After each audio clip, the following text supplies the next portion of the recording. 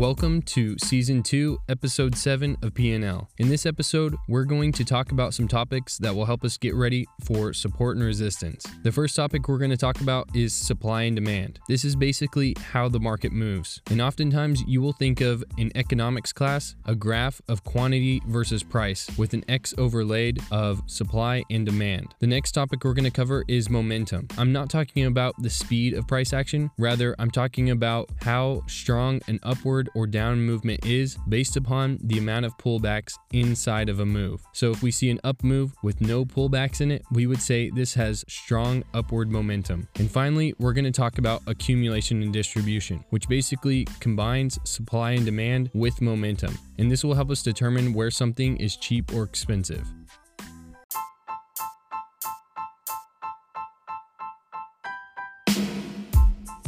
The next three topics we're going to talk about will help us understand why support and resistance works and help us get a better grasp of understanding these concepts. So the first topic we're going to talk about is supply and demand. And we mentioned before, this is basically how markets move. So first I want to provide you an illustration on how we can understand supply and demand. So if you're a TV salesman and you bought a bunch of TVs at $1,000 and the next month you're selling them for $2,000. If price drops below $1,000, you are going to think TVs are cheap again. And if price goes above $2,000, you're going to think TVs are expensive again. So price will bounce back and forth and oscillate between these levels. So that's the first of supply and demand. Now, oftentimes people will think of, in economics class, a supply versus demand curve. So basically what this is, on the x-axis, there's quantity, and on the y-axis, there's price. And oftentimes you will see an X in the middle of the graph. Basically, these two lines represent supply and demand. Supply will be the line 45 degrees up and to the right, and demand will be 45 degrees down to the right. This basically states that when supply increases and demand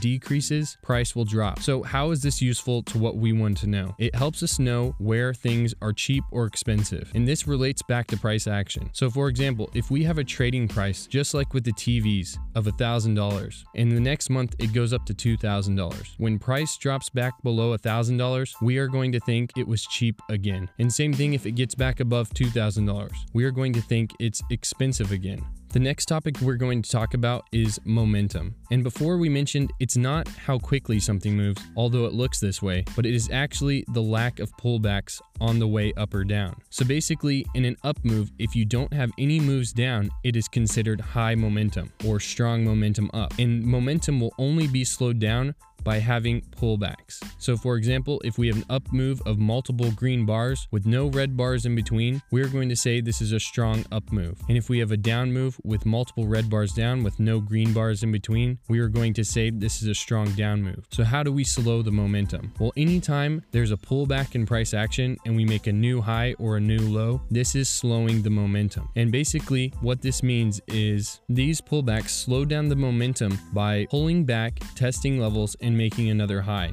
And every time you do that, and the more you do that, the more you slow down momentum. And this is why we want to think about charts as being fractal, because the moves will always start on the lower time frame and go to the bigger time frame. So they will appear on the lower time frame before they show up on the higher time frame, and vice versa. So finally, let's combine all of these topics together: supply and demand and momentum. Basically, we arrive at accumulation and distribution. And if you want to think about this in a general sense, it's where support and resistance is. And oftentimes you will see horizontal price action at the zone of accumulation or distribution. So what is accumulation? Well, accumulation is buying. When price is moving down and you see pops and drops to new lows, this is accumulation, and it's slowing down the momentum on the smaller time frame to reverse into the bigger time frame. And distribution is the exact opposite. At highs, when you see pullbacks and then moves to new highs, this is distribution. So price is chopping back and forth. And oftentimes these patterns will show themselves in forms of double bottoms or horizontal price action. So this always starts at the smaller time frame and goes to the bigger. Oftentimes people will use an indicator to try to understand this. For example, the MACD indicator. We've talked about this indicator in other episodes, and what we want to look for when using this indicator is MACD divergence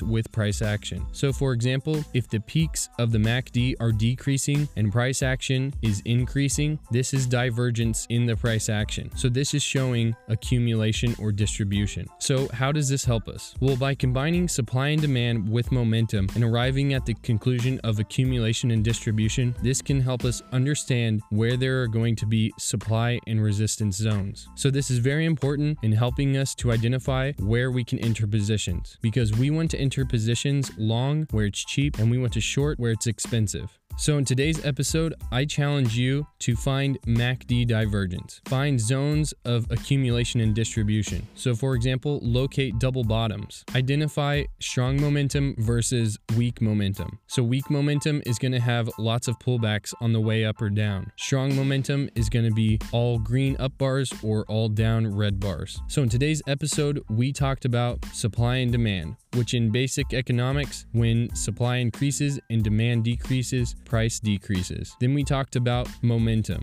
So momentum is not about the speed of price action, it's about the power of the move. So for example, if we have a strong up move, there's no pullbacks on the way up. Then we talked about accumulation and distribution. And this is the horizontal price movement that helps on the smaller time frame turn back into the bigger time frame to turn the chart.